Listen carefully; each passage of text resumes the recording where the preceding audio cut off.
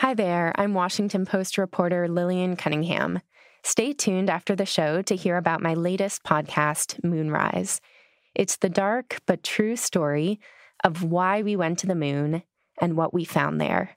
The full series is available now. Hey, history lovers. I'm Mike Rosenwald with Retropod, a show about the past rediscovered. On a hot summer afternoon in 1918, a mysterious man approached the U.S Mexico border in the bustling town of Nogales, Arizona. For decades, the boundary between the two countries had been little more than an imaginary line in the sand. But rampant smuggling, the Mexican Revolution, and the outbreak of World War I had split the border town in two. There was tension and fear.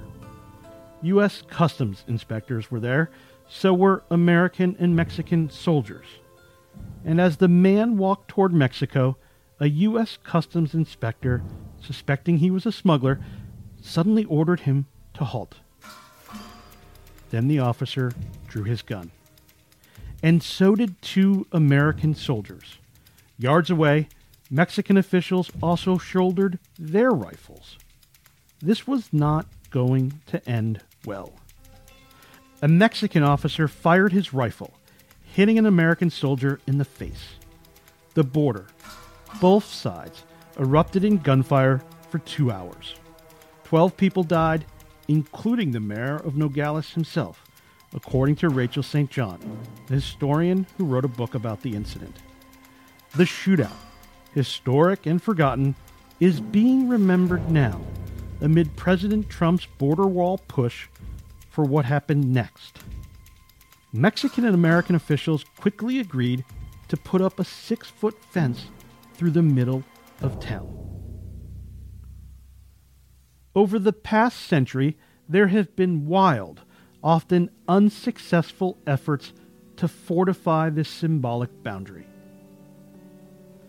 Long before the perceived threat was asylum seekers from Central America, it was German spies and Mexican revolutionaries, prostitutes and polygamists, Chinese immigrants, and even sick cattle.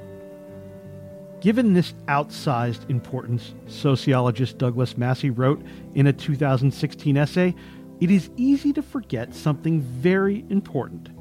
The U.S. Mexico border didn't even exist at all until 1821, when Mexico gained independence from Spain. And it wasn't for another 30 years that the boundary line looked anything like it does today. The history is long and winding.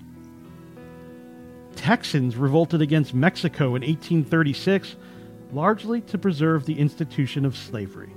When Texas joined the Union in 1845, it led to a war between the United States and Mexico that ended with American troops occupying Mexico City. At gunpoint, Mexico signed away what is now Arizona, California, Nevada, New Mexico, Utah, and Colorado for $15 million. 5 years later, in 1853, the United States bought another 30,000 square miles for $10 million so that it could build a transcontinental railroad. By the end of the century, the boundary was blurred beyond recognition. Markers had been moved, destroyed, or vandalized. In Nogales, saloons straddled the border, selling Mexican cigars on one side and American liquor on the other, both duty-free. In 1882, the United States and Mexico formed a joint commission to resurvey, remap, and remark the border. The team found that in one stretch, there wasn't a single marker for 100 miles. Officials on both sides of the border began trying to impose order. On the commission's recommendation, President William McKinley ordered a 60-foot swath cleared along the Nogales border in 1897. Saloons were destroyed or moved. 10 years later, the order was extended to all of Arizona, New Mexico, and California. As the border began to take shape, officials started to restrict who and what moved over it. In 1909, Congress passed the act to prohibit the importation and use of opium for other than medicinal purposes, effectively launching the business of drug smuggling on the border, according to St. John, the historian who wrote a book about the border. That same year, the first federally built fence went up in Baja to prevent American cattle from contracting Texas fever, a disease spread by ticks that had been nearly eradicated in the United States but persisted in Mexico. Around the same time, customs officials began preventing the entry of certain people into the United States.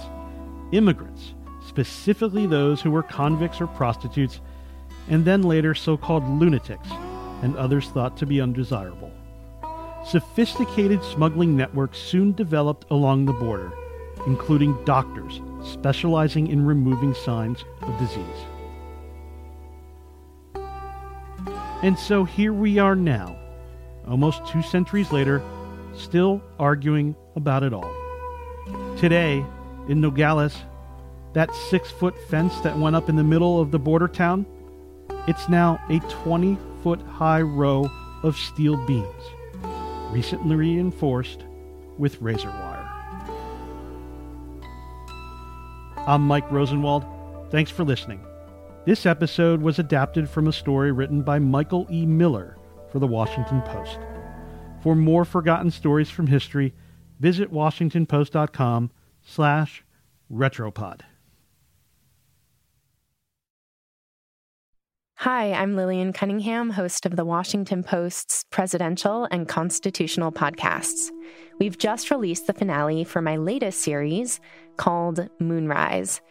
It re-examines the story you thought you knew about why we went to the moon. I dig into newly declassified documents and presidential records, closed-door political deals, the Cold War nuclear arms race, and even the history of science fiction to tell a new story about space. Listen on your favorite podcast app or at washingtonpost.com/moonrise. You can binge the entire series, available now.